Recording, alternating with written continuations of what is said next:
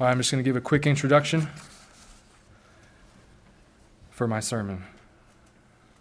Today I want to tell you about a man. I hope you know him. His name is the last Adam.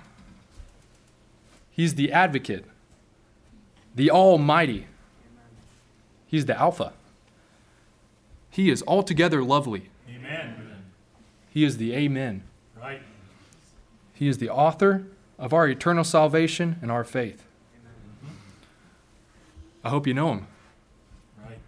He's the beginning, the bishop of our souls, the blessed and only potentate, the bread of life, the bridegroom, and the bright and morning star.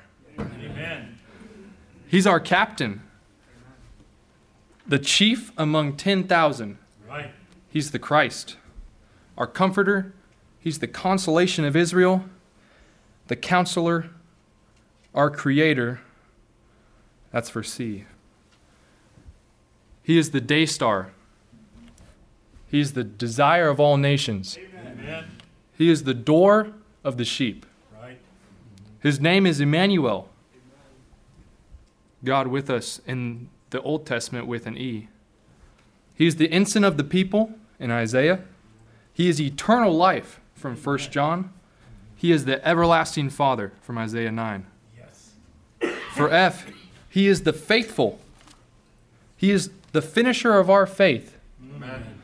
He is the first begotten of the dead. He's the first begotten of God. He is the first fruit. He is the friend of sinners. And in Proverbs, he's a friend closer than a brother. Amen. This man is God blessed forever. Yes. God manifest in the flesh. Amen. God with us. Yes. He is the good shepherd, the great God and the great shepherd. Amen. He is harmless, the head of all, the heir of all, our helper, high priest, holy child, horn of salvation, and our beloved husband. Amen. For the letter I am is his name. He is the image of the invisible God. Yes. He is Emmanuel with an I, and he is our intercessor. Yes. His name is Jehoshua, Joshua, Jesus, Hebrew to Greek. He is the judge of the quick and the dead and the just one. Today I want to tell you about the King eternal, the King immortal, the King invisible, the King of glory, the King of heaven, the King of peace, the King of righteousness, and the King of kings. Do you know him? I hope you know him. Amen. He is the Lamb of God, the Lamb slain for us. Right. He's the last Adam. He is life, and he is light. He is the Lion of the tribe of Judah. He is the living bread. He is our Lord and the Lord of glory, and he is the Lord of lords. Today I want to tell you about a man of sorrows who is also our master. He is the mediator for his saints. He is Messiah, the Prince, prophesied. He is the mighty God, and he's the morning star. Today I want to tell you about a man whose name is above every name, who came from Nazareth. He's called the Nazarene. Today I want to tell you about the Omega, the omnipotent, the only begotten Son, the only potentate, and the only wise God. Right. Today I want to tell you about our Passover. It's his name in Corinthians. He's called Peace. He's our physician. He's the Prince of Peace. He's called the Prince of Life. He is the propitiation for our sins. If you want a name for the letter Q, he's a quickening spirit. Right. In 1 Corinthians 15. For R, we have Rabbi, Ransom, Redeemer. He is the resurrection and the life. He is the righteous judge. He is the rock. He's the root and offspring of David, and he's the rose of Sharon. Amen. I want to ask you, who is he to you? Today I want to tell you about a man who's the Savior of the world. He's the shepherd, the Son of God, the Son of Man, and the Son, S-U-N. Today I want to tell you about a man who is the testator of the new covenant. Right. He is the true bread from heaven, the true light, the true vine, and he is the truth. Amen. I want to tell you about this man who is undefiled. He is our unspeakable gift. And today I struggle before you. I'm not sure how to speak of him, but I pray the Lord will help me. Amen. He is the upholder of all things by the word of his power. He is the vine. He is the way. He's the well of living waters, the wisdom of God, and he is the word of God. Right. He's the express image of God's person. Couldn't really find one for X. He is the yes of God, the amen of God. Amen. And he is the zeal of God. So I want to talk to you today. In 1 John chapter 1, if you wouldn't mind turning just a couple more minutes. 1 John chapter 1, starting with verse 1. 1 John 1:1. That which was from the beginning, which we have heard, which we have seen with our eyes, which we have looked upon, and our hands have handled, of the word of life. For the life was manifested, and we have seen it, and bear witness, and show unto you that eternal life, which was with the Father, and was manifested unto us. That which we have seen and heard, declare we unto you, that ye also may have fellowship with us, and truly our fellowship is with the Father, and with his Son, Jesus Christ. And these things write we unto you, that your joy may be full. Amen. Today I want to talk to you from from the Gospel of John, chapter 1, and this is his epistle. The same man wrote it. It starts so interesting. He doesn't just say John to the saints which are at Ephesus. He starts with that, which was from the beginning. He just jumps in there, a lot like Hebrews, and I love that. I love that the Apostle John, he was so focused, and he didn't want anyone confused about who the Lord Jesus Christ was and who the person of Jesus Christ was. And here we can see that. There's a lot of news we hear a lot, and a lot of times we wonder, is it true? Who saw it? Did it really happen? We don't know if it's really true or not. But I can tell you for certain that what I'm going to tell you today is 100% true. Right. Because the Holy God inspired men to write it. So we have inspiration from men who personally heard, saw, and got to touch the Lord Jesus Christ. And I am very excited to show that to you today, just as John was very excited to say it.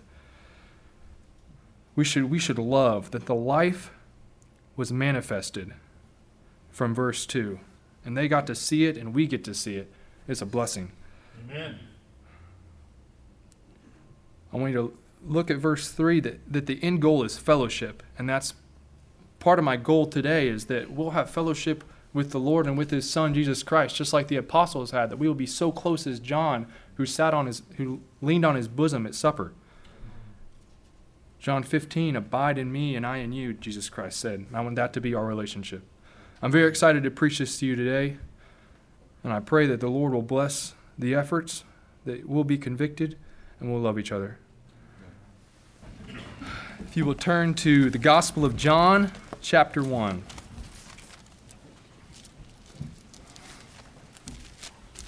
It's funny. I did not tell David what songs I wanted to sing. I did request a couple of those for Mrs. Carnell to lead. And tell me the story of Jesus.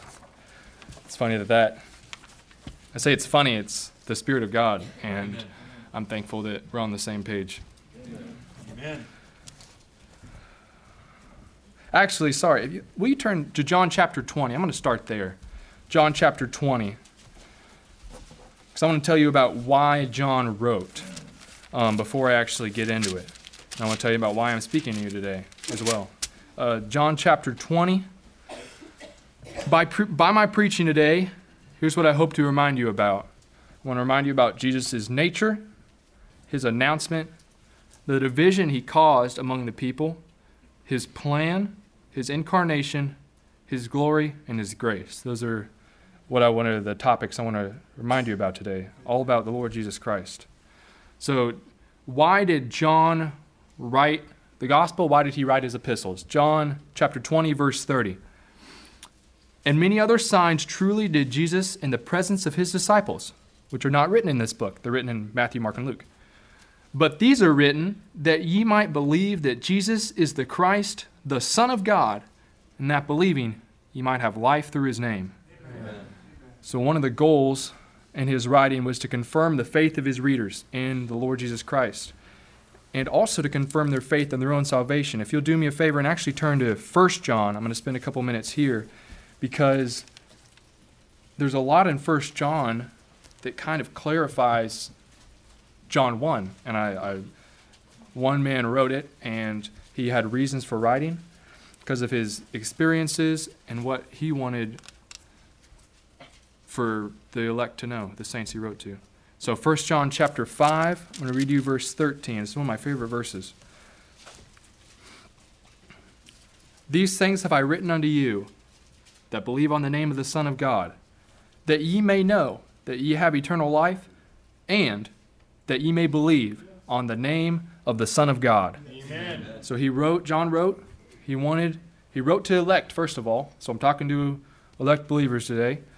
And he wrote that they would believe that Jesus is the Christ, and that they would have assurance that they're saved. And so those are a couple of things I want to do today as well. In chapter 1, which I already read to you, verse 4, these things write unto you that your joy may be full. That's another reason John wrote. Another reason he wrote, in chapter 2, the first verse, he says, my little children, these things write unto you, that ye sin not. And if any man sin, we have an advocate with the Father, Jesus Christ, the righteous. And so another reason he wrote was to press his readers to live righteous lives. And that's one reason I'm speaking today. And then one of the main things he wanted to get across was he wanted to contradict and expose heretics. Amen. And he called them Antichrist. And this same chapter 2, if you go down to verse 21, verse 21, I have not written unto you because ye know not the truth, but because ye know it, and that no lie is of the truth. Who is a liar, but he that denieth that Jesus is the Christ. He is Antichrist, that denieth the Father and the Son. And chapter 4, I'll read verse 3. And every spirit that confesseth not that Jesus Christ is come in the flesh is not of God. And this is that spirit of Antichrist, whereof ye have heard that it should come, even now already is it in the world. Just as a side note, the word Antichrist doesn't have anything to do with the popes necessarily. That's the term that other people have put on it. John didn't mean the pope necessarily by these words, although the pope fits into it. He's generally just talking about anyone who believes that Jesus Christ wasn't come in the flesh, and there were a lot of those then, and there are a lot of those now. Right. And even if they do believe that he's come in the flesh, they definitely don't know him as who he is and the ruler of the universe. And so that's Antichrist. This is one of the reasons he wrote. This is super important. That's why he spent so much time. And today I'm going to spend some time going through some doctrine, maybe some grammar, not because I want this to be some kind of seminary class, but because we have to defend against those who would say otherwise. And I want to build our faith that we know who the Lord Jesus Christ is. Right. There's an easy test of false teachers. Did Jesus Christ come in the flesh? And it's easy to know because we have eyewitness proof from those who saw him, and the Lord inspired those words, and I'm very thankful for that. Amen. And there's other places as well. At this time, he says they're already in the world, in 2 Corinthians 2, and where it said there are many which corrupt the word of God already in Paul's time, and there's other places as well. So we know it was obviously already happening. So that's John's goals for writing: to confirm the faith of his readers, to fill his readers with joy, to press his readers to live righteously, and to expose heretics. And so I already said a couple of my goals, my purpose today, but I want to just throw out there, my goal is not to preach doctrine just for the sake of knowledge, because honestly, knowledge by itself is useless. Right. And our pastor has done a great job of explaining those doctrines. I'll have to do some of it, and we can get excited and rejoice in some of that doctrine, which is a great blessing for us to understand. But my main goal is to encourage us all to love the Lord Jesus Christ more, and that our joy is full, and that we have confidence and assurance that Jesus is the Christ and that we have eternal life. Amen. All right, a couple more caveats. This was preached 4 years ago. I know it's crazy, it was already that long, in the spring of 2016. And it took our pastor 10 sermons to get through today what I hope to get through now I have 47 minutes till 1 o'clock. So, I have roughly 2.5 minutes per verse. I will see how far I go. Also, this is by far the longest I've spoken in front of a group of people, so forgive me if I seem nervous. All right, back to John chapter 1. The Gospel of John, chapter 1. I'm going to read you the first 18 verses. In the beginning was the Word, and the Word was with God, and the Word was God. The same was in the beginning with God. All things were made by him, and without him was not anything made that was made. In him was life, and the life was the light of men. And the light shineth in darkness, and the darkness comprehended it not. There was a man sent from God, whose name was John. The same came for a witness, to bear witness of the light, that all men through him might believe. He was not that light, but was sent to bear witness of that light. That was the true light, which lighteth every man that cometh into the world. He was in the world, and the world was made by him, and the world knew him not. He came unto his own, and his own received him not.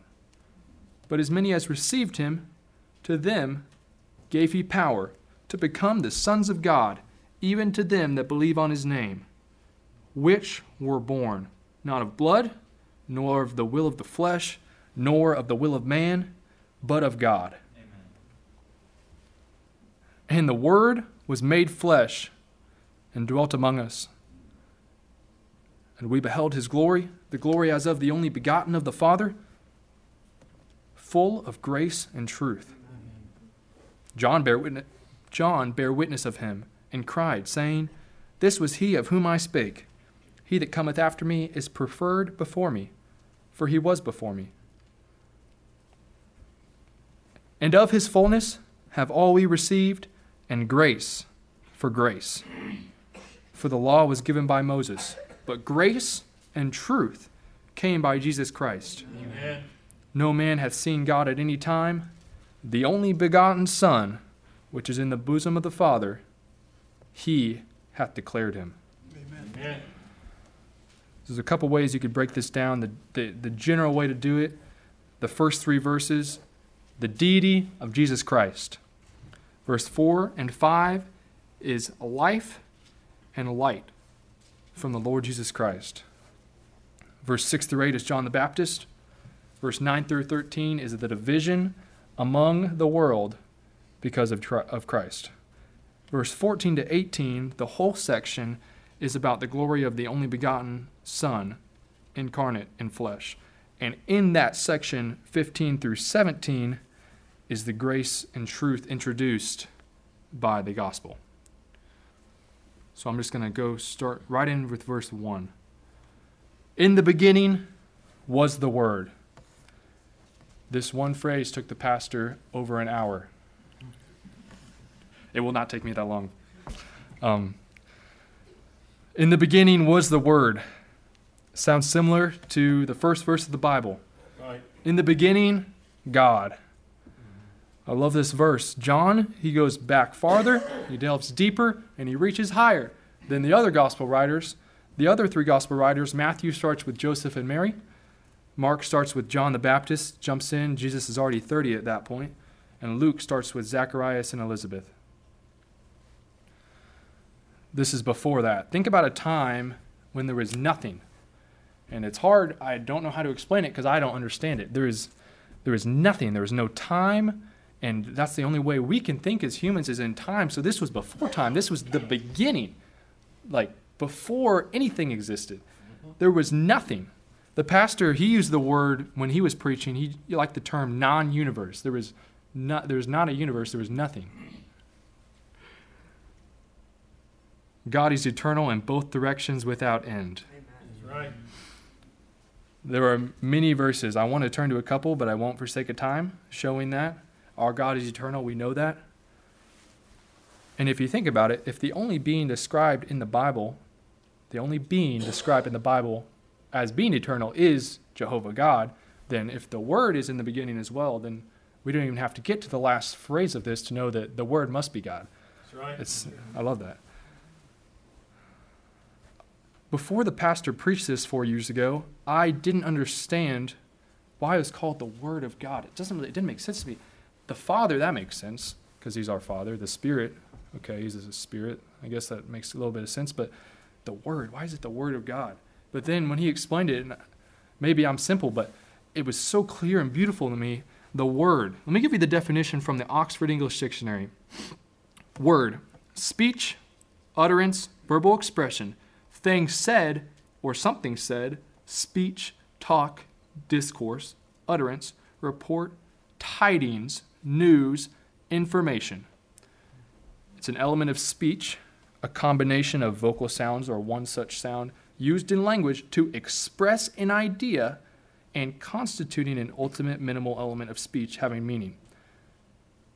What I want to get from that, expressing an idea and information, tiding, and news. Utterance. A word is a symbol representing a thought or an object or a person, someone's name. If I give you a name, the letters don't mean anything, but if I say Colin Castleberry, you think of a man, Colin Castleberry. So a word is a symbol representing something else. The Word of God perfectly expresses the image of God to us through the Lord Jesus Christ. And I love that. That is why he says the Word here. In the beginning was the Word. God had a lot of things purposed and planned before the foundations of the world. I'm going to turn to a few places. You can turn if you like. I'm going to try to turn quickly. Acts 15:18. We all know this verse. It's repeated often. Known unto God are all his works from the beginning of the world. He had everything planned out before the world began. There's a couple other things he had before the beginning, in the beginning. In Titus chapter 1 and verse 2. Turn there quickly. Let me read the end of verse 1. I'll just read verse 1. Paul, a servant of God and an apostle of Jesus Christ, according to the faith of God's elect, and the acknowledging of the truth which is after godliness, in hope of eternal life, which God, that cannot lie, promised before the world began. So this is in the beginning. The same time the Word was, this is what God had promised. Right on the page next to it, or one page over, 2 Timothy 1:9. Very familiar to us. Who hath saved us and called us with an holy calling, not according to our works, but according to his own purpose and grace, which was given us in Christ Jesus before the world began. And in 1 Peter 1, which is right next by here, if I can turn in the right direction. Verse 20. Let me read verse 19. The precious blood of Christ as of a lamb without blemish and without spot, who verily was foreordained before the foundation of the world, but was manifest in these last times for you. Right. So with these things in mind, this is what was before, this was in the beginning, before there was anything. God had his plan set out. He had foreordained for us to be saved. This is in the beginning. This is where the Word was. I want to ask us, and I ask all of you, who loves you? And maybe it's a spouse, maybe it's a mother, maybe it's a father.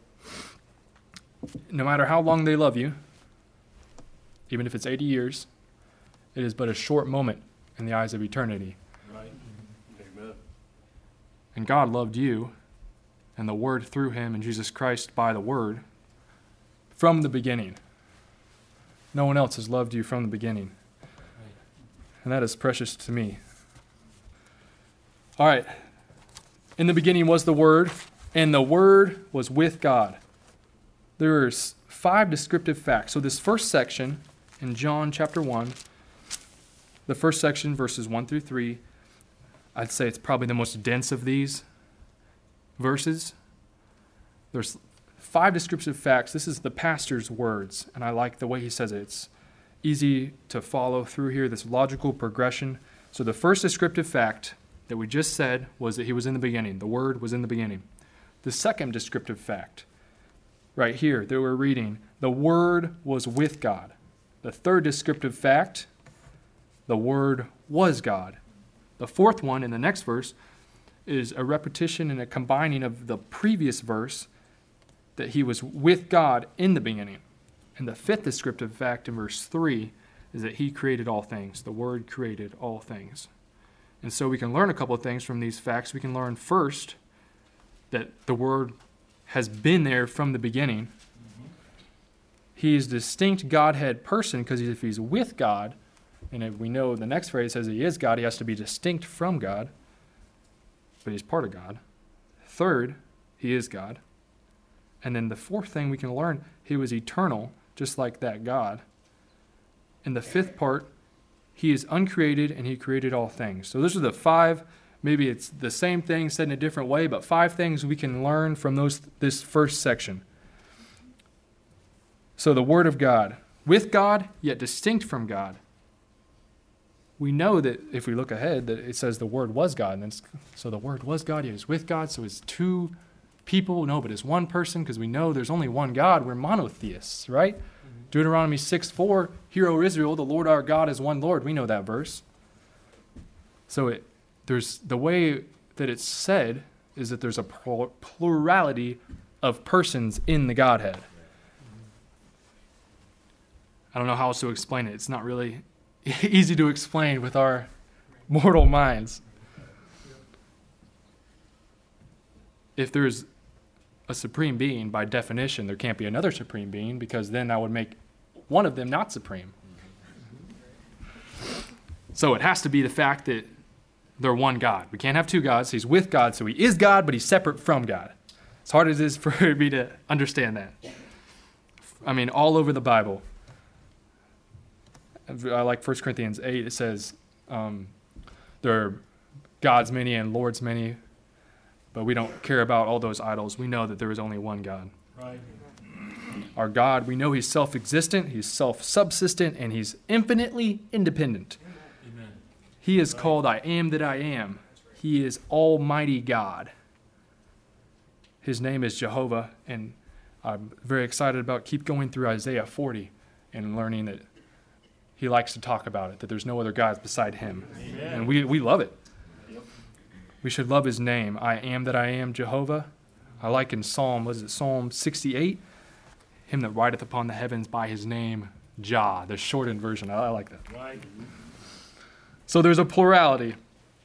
If we remember in Genesis 1, go ahead and turn to Genesis 1:26. I know you've seen it. It's very familiar. Just as a reminder, 26, chapter 1, verse 26.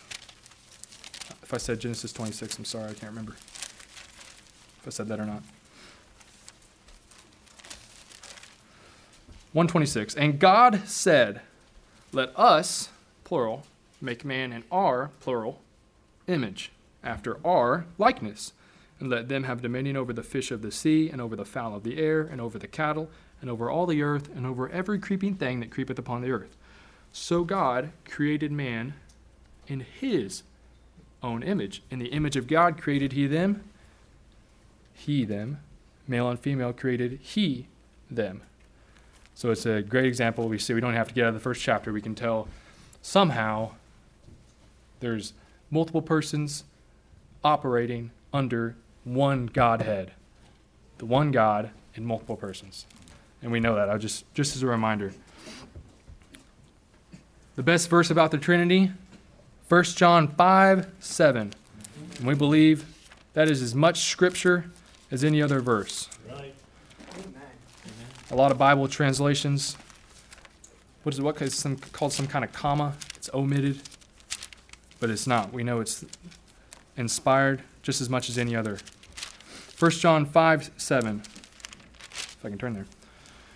Therefore there are three that bear record in heaven, the Father, the Word, and the Holy Ghost. And these three are one. Yes. And that's the best way we can describe it. One God, three persons. I like an example that's given to explain this as well. In Jesus' baptism, all three were present in different ways. Jesus was present as the Word of God made flesh. God was present because he said from heaven, "This is my beloved Son in whom I am well pleased," and the Spirit descended on his head like a dove. So they're separate. Another example of that they're separate, but they are the same person from 1 John 5:7. There's no difference in nature. So we think of nature. Another word that I use, essence. That means the intrinsic qualities of God, his character traits. He is omnipotent, omnipresent. He is omniscient. All of those characteristics, they are true of every part of the Godhead, every person of the Godhead. Another interesting point is we often think that the Father, some people call him the first person. I don't really like that because it makes you think like they're ranked 1, 2, and 3. No, they're all equal. Right. But if you want to think about it that way, from 1 John 5:7, 1 is the Father, 2 is the Word, 3 is the Holy Ghost. However you want to think about it. The Father is often thought of like he created all things. But here we see in verse 3, we haven't got to it yet, that the Word also created all things. And in Job it says, the Spirit of God made me, is what Job says. So all three are credited with creation. It's just interesting that I don't always think about that. Also, all three are credited with regeneration. Let me try to find this verse. It's not pulling it up in my memory real quick. Here you go. This is good. 1 Peter 2:23, being born again, not of corruptible seed, but of incorruptible, born again by the word of God, which liveth and abideth forever. So not only is the Spirit the one that regenerates us, but the Word is. It's interesting that they're used separately. They're separate persons, but they all are equal, and they all have the same character traits, and you can prove that by this little exercise of looking at what they've actually done. Another one that I really like, resurrection. The resurrection. We might think of it as the Father that's resurrecting. But in John 10:18, it says the Word's going to do it. Jesus Christ is going to do it. And there's just the facts proving that for certain the three persons are equal. There is not one less than the other. There can't be a God. I haven't got there yet, but. So why are they named? So if they're equal, this is an interesting point the pastor brought up, and I love it. If they are equal, why do they have different names? Because that doesn't make sense. Wait, the Father, if he's equal with the Word, he's not the Father of the Word. That doesn't make any sense. It's kind of, I hope it's not disrespectful, but they don't run around calling each other Father and Son, Father and Word, Father and Holy Spirit. They're one person. So why is he named that? Because if you think about it, God's holy. Definitely all three persons are holy because it says God is holy, which means that the Godhead itself, the nature of God is holy, and God is a spirit for sure. All three persons are a spirit. But we call him the Holy Spirit. The pastor made this point. I want to make it as well. These names are not for them. They're for us. These names are for us, and we get to benefit from it because we can see him as our Father, and we can see the Word as the one that expresses God to us, and the Spirit as the one that dwells inside of us. Remember, they're absolutely equal. They have the same nature, but these names are for our benefit, and they're wonderful. We get to see it as a Father, And when we say, our Father in heaven, I hope we don't take that lightly. I say it all the time in my prayers. But he really, as a father loves his children, he loves us. And I love that fact. Amen. It describes our redemption. The Father is the Father of Jesus and of us by adoption. The Word is the declarer and revealer of God. The Holy Spirit is the internal hidden operator in us that helps us to be holy. All right, this phrase, the Word was with God. So we have a Trinity for certain. And we know that the Word is eternal from these first two phrases. The third phrase, back to John 1. And the Word was God. This is probably the most contested of these three phrases. From here, we trust the inspired Word of God that this is the truth. The Word is as much God as the God he was with. He is as much God, is the same deity as the God he is with. He is fully, the Word of God is fully eternal, immortal, omnipotent, omnipresent, and omniscient. Now, note the choice of words. It doesn't say the Son. It says the Word. And the Son is not God. Now, the God part of the Son is certainly God, of Jesus Christ. Two natures, God and man. The God part's certainly the Son, but the man part isn't. So for us to say the Son is God could be possibly not perfectly representative of the truth. Yes, it is true, Jesus Christ is God. But he's perfectly clear here by saying the Word is God. Mm-hmm. The God, the Word, was not begotten, he wasn't created, and he is not emanating. There's a lot of false doctrines about that, but we know he certainly is God himself. Amen. Remember, the Father is not the Father of the Word, he's the Father of the Son. He doesn't say a God here, it says God. It doesn't say a begotten God.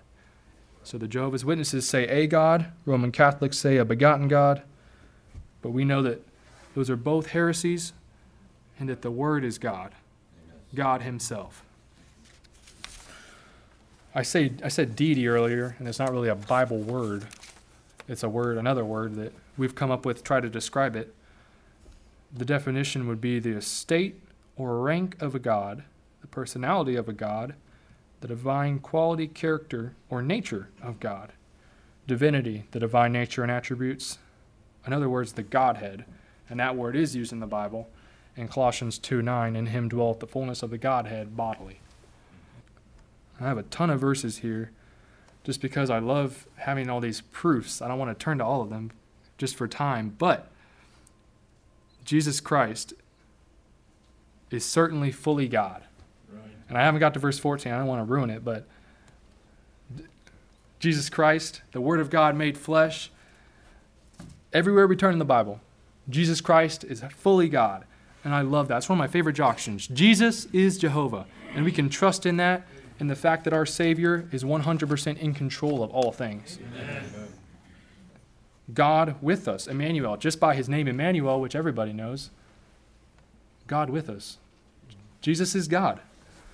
Prophecy in Isaiah 9:6, another one of the most well-known verses in the Bible, the mighty God, the everlasting Father, talking about Jesus Christ. One of our favorite verses as a church, 1 Timothy 3:16, God was manifest in the flesh. Amen. Psalm 45, Jesus is declared to be God and King in that messianic psalm. I wish I could turn, but I don't have time. Paul said, the full God, I already read that verse. Jesus declared to the Jews. Wish I could turn here too. You know what, let's do it. John 8. John chapter 8. One of my favorite verses about this. I keep saying these are one of my favorite verses. They're all my favorite verses. Amen. 8:58. John 8:58. Well, let's get verse 57. He's talking about Abraham. Well, 56. Your father Abraham rejoiced to see my day, and he saw it and was glad. Yes. Then said the Jews unto him, Thou art not yet 50 years old, and hast thou seen Abraham? Jesus said unto them, Verily, verily, I say unto you, before Abraham was, I am. Amen. Then they took up stones to kill him, because they didn't like hearing that he called himself God. But he certainly is God, and I love that about him. He knew verb tenses because he said, before Abraham was, which is the proper use of that verb. But then he says, I am. He was back then, by the word of God. Thomas, an apostle, an eyewitness, one of those eyewitnesses, he said, my Lord and my God, when he saw him resurrected from the dead. Every knee will bow to Jesus, Right. proving that he's God. Philippians 2:10 and 11. Jesus is the Alpha and the Omega, the beginning and the end in Revelation, proving if he's eternal, then he must be God. The blessings of Israel in Romans 9. It's funny, I hadn't remembered this phrase in those blessings listed in Romans 9 when Paul lists the blessings, trying to mollify, maybe comfort the Jews a little bit. It says, God blessed forever, talking about Jesus Christ. I'll get to that verse later. Jesus, this is good. Jeremiah 23. Great proof right here. Jeremiah 23, verse 5. Behold, the days come, saith the Lord, that I will raise unto David a righteous branch, and a king shall reign and prosper, and shall execute judgment and justice in the earth. Right. Jesus Christ, the branch of David. In his days, Judah shall be saved, and Israel shall dwell safely. And this is the name whereby he shall be called, the Lord our righteousness. Amen. In all capital letters, Jehovah God. Jesus is certainly Jehovah. In Philippians it said he was not afraid to be equal with God, and if he's equal with God, then he must be God. Right. All right. John 1:2. Back to John.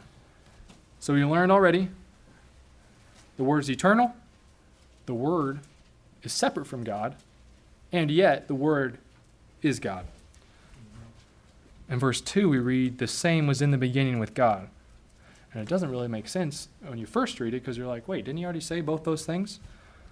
First of all, even if it was just pure repetition, certainly is worth it, because such an important fact can't be repeated enough. So even if it was repetition.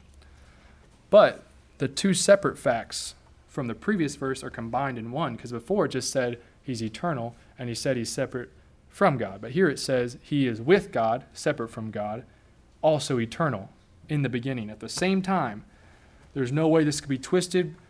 He adds another verse to tie up all the loose ends. Closing his argument, the same was in the beginning with God.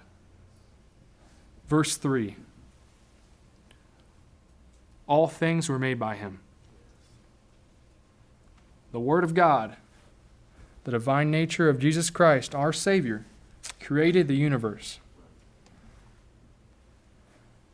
I said some about this earlier, but facts about one nature. So we have the God part of Jesus Christ, we have the man part of Jesus Christ. The facts about the God-man, the God, may not be true about the man Christ Jesus. For example, Luke 2:52, we all know this.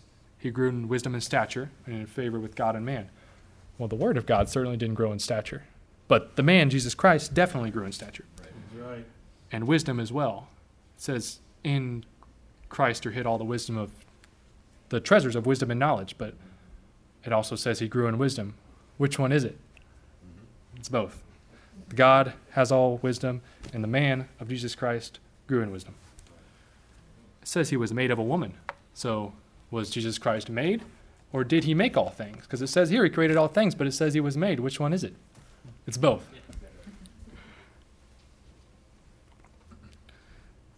Jesus has to be Jehovah, because the only person given credit in the Bible of created all things is Jehovah, and here it says he created all things, so he must be Jehovah. One more proof, in case you weren't sure. And without him was not anything made that was made. This is the basis of everything we believe. This is, in Christianity, the fact that our founder created all things, it governs the rest of our understanding of the truth. If he created all things, and he told us what to do, including us, he created us, and he told us what to do, then we certainly owe it to him. Yeah. Compare this to any other religion. What did they create? Tell me about Muhammad, Zoroaster, Mahavira, Joseph Smith, Buddha, Confucius. What did they create? These founders of religions. My Lord Jesus Christ, the Word of God, created all things, and I love it. Right. These verses are so precious that we get to understand who our Savior is. He is a magnificent Savior. Verse 4. In him was life. The word of life from 1 John 1 that I read to you. This is who I'm talking about. He's also called in verse 2 of 1 John 1 that I read to you, that eternal life. He is full of life. He holds the power of life. He is called I am that I am. He is perfectly self-sustaining in his own self and self-existent. He's called the Prince of Life in Acts 3 by James. He gave the first man Adam life, and he holds our life in his hand. He had the power to lay down his own life and to take it up again. Amen. He couldn't be held by death, it reads in Psalms.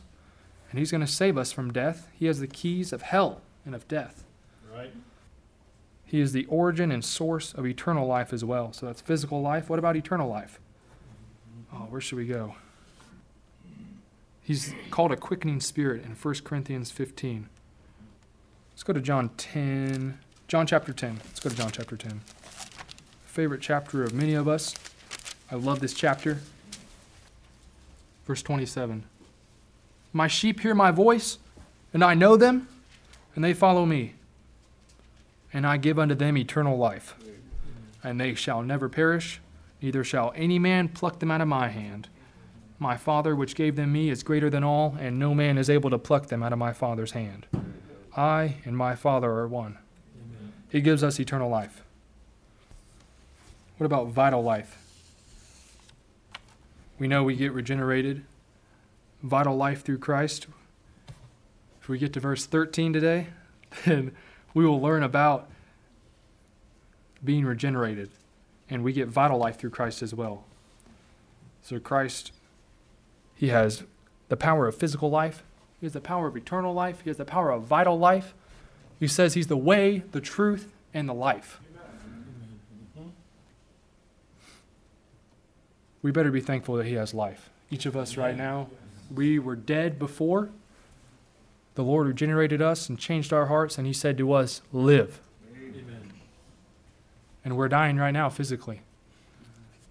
We better be thankful that he has life. In him was life. And the life was the light of men. We have a couple options here. We could say it's the life, the light of creation, the light of conscience.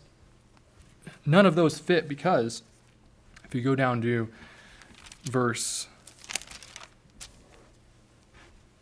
the next verse, and the light shineth in darkness, and the darkness comprehended it not. The light of conscience and the light of creation, if we read Romans 1, is perfectly comprehended by all. So what light would not be comprehended? It has to be vital life. The eternal life that is in Christ is given to us for gospel light.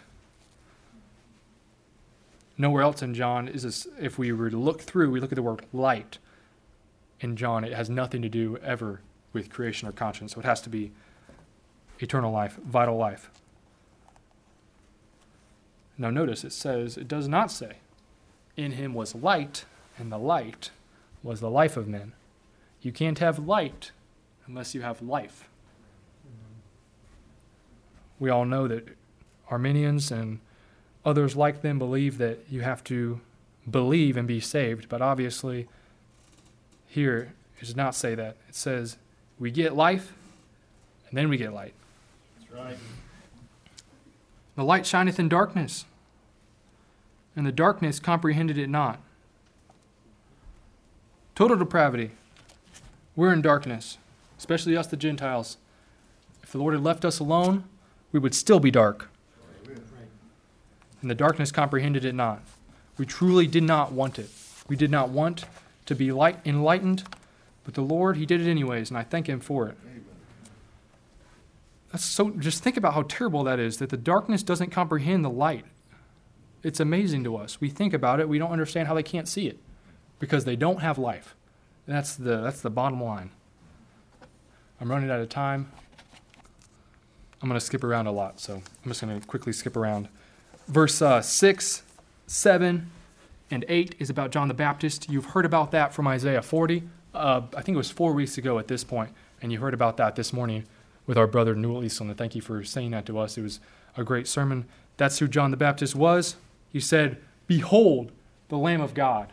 Amen. And he didn't care about whether or not he lost disciples, because he did lose disciples. He didn't care whether his ministry was decreased, because at the end of the day, it was nothing for him. It was all about the Lord Jesus Christ, and we should have that same attitude about everything in us. It doesn't matter about us. It matters about the Lord Jesus Christ.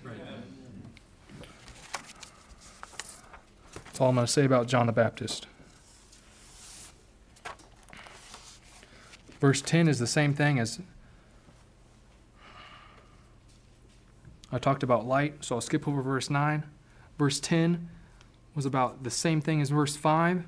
The world knew Him not. And that's awful. And we should try to make up for it. Know Him. Comprehend Him. What does the word comprehend mean in verse 5? And verse, comprehended not. Yeah, verse 5. Comprehended it not. Comprehend. To know who the Lord Jesus Christ is. And verse 10, knowing the Lord Jesus Christ. What does it mean to know Christ? To come to Christ. First of all, we believe on Him, and then we follow Him. And we should try to make up for what the world has forsaken by following Him with all of our might. Amen. But verse 11 is even worse, if you think about it. He came unto His own, and His own received Him not. The Jews, which had a special opportunity and privilege by having prophecies given to them, they completely rejected those prophecies, even though it was so obvious. The timed prophecy, it was right in their laps, and they missed it because they were blinded.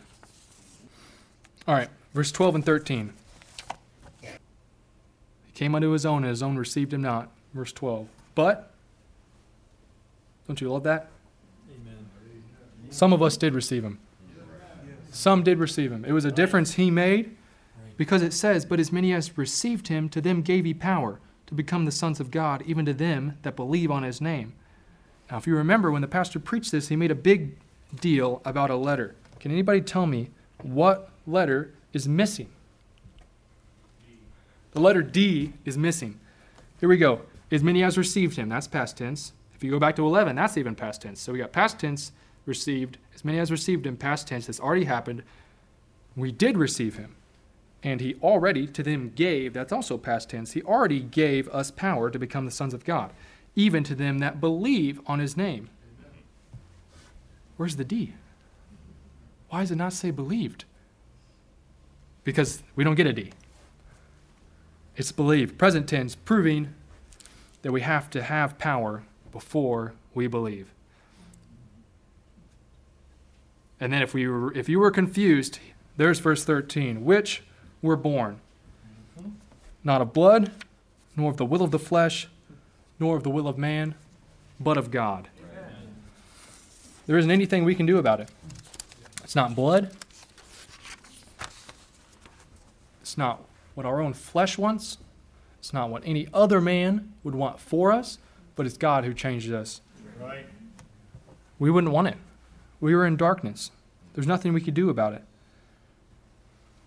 It has nothing to do with our choice. We didn't get to choose how, when, to whom, with what traits we were born the first time, and in the same exact manner. We don't get to choose how, when we're born the second time. That's the Lord's choice, and I'm thankful that He has made that choice. Amen. It takes the pressure off of us because He's done it for us. It's beautiful. It's so beautiful. All right, verse 14. Okay, I said all the rest are my favorite. This one's really my favorite. And the Word was made flesh and dwelt among us. And we beheld His glory, the glory as of the only begotten of the Father, full of grace and truth. If you remember, in Isaiah 40, the glory of the Lord shall be revealed.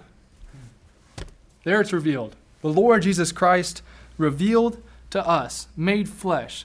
The apostles, they heard him, they saw him, they touched him. Thomas got to put his hand in the hole, in the scar in his hand, and he got to put his hand in his side. That's how close and intimate they were. He definitely was made flesh. God manifest in the flesh, from 1 Timothy 3:16. If you think about it, all this importance everywhere, put on all these events and big things that happen, and this happens, and this happens, and 9/11, trade towers, were hit by a plane, and it's a big event. We remember every year, and all these big events that happen. But no one talks about this. This is the event right here. Right. The Word was made flesh, and the sky was split open, and angels declared him, and wise men came to him. It's beautiful. Amen. The Word was made flesh. He is a man. He's a man like us. He has the same temptations like us. He had the same temptations. He had the same problems, Right. yet he was absolutely perfect. And I can't imagine that. I don't understand how you could have all these temptations and yet you say no to every single one of them. But he did it, and he did it for us, and that is just glorious. Amen. He dwelt among us. We beheld his glory. So they got to see a little bit of the glory of the Lord, and I can't even imagine right now what the glory of the Lord is like now that he is glorified in heaven. Amen. I cannot wait to see him on his white horse with the blood of his enemies underneath him. Is fantastic. The glory of the Lord has been revealed to us, and we're going to get to see it someday even better. This is the glory of the only begotten of the Father. Incarnate, the only begotten, the Son of God, and yet he's also the Son of Man. I'm skipping over so much. Full of grace and truth. Our Lord Jesus Christ is full of grace and truth. When I said comprehend earlier, I think of Ephesians 3, that we may be able to comprehend with all saints what is the length and breadth and depth and height. Now that's full of grace and truth. It's unspeakable and it's unsearchable. When you say full, it's certainly full. There's more about John in the next couple verses. And 15 it's like a parenthetical verse here talking. It goes away from the Word for a minute and goes to John. One thing I want to pull from that verse, for he was before me. So he that cometh after me in verse 15 is preferred before me, for he was before me. Two separate befores. One is preferred before. He was greater in his dignity, greater in his position than John the Baptist. We heard about John the Baptist earlier. Jesus Christ is much more glorious than John the Baptist. So that's preferred before me. That's as far as his person. But he was before me literally. In time, he was before me. And yet, think about this. Jesus was born after John. But he was before John, eternally by the word of God. Verse 16, and of his fullness have all we received, and grace for grace. Now we're back to the word of God again. It says in Psalms, Jesus Christ received gifts from men. And it says, Paul says, Jesus Christ gave gifts to men, and we've received those gifts of grace, grace for grace, grace piled upon grace. If we go to the next verse, the law was given by Moses, but grace and truth came by Jesus Christ. I want to get a verse from Hebrews 10:1 real quick. For the law, having a shadow of good things to come, and not the very image of the things, can never, with those sacrifices which they offer year by year continually, make the comers thereunto perfect. Over and over, sacrifices and death and blood. It says the law was given by Moses. You have to understand when it says the law, think about every condemnation in the law. Do this and live. Thou shalt not. Thou shalt not.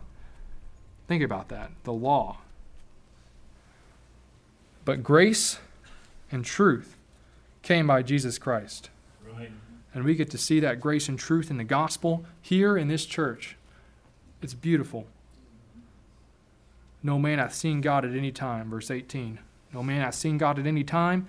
The only begotten Son, which is in the bosom of the Father, he hath declared him. The Word of God, declared as a man to us. We get to see it. The glory of God has been revealed to us. I'm so thankful for that. Amen. I wish I could have covered more. I went a little over 45 minutes. That's okay. I pray that we'll love the Lord Jesus Christ more. Amen. He is a great Savior. He is the eternal God in a man. He understands every one of our problems. And yet, He can intercede for us on the right hand of God, and He holds all things by the word of His power. Amen. This is eternal life, that we would know the Lord Jesus Christ, whom He hath sent, the Lord hath sent. That's right. Pray the Lord will help us to do that. May the Lord bless the preaching of His word.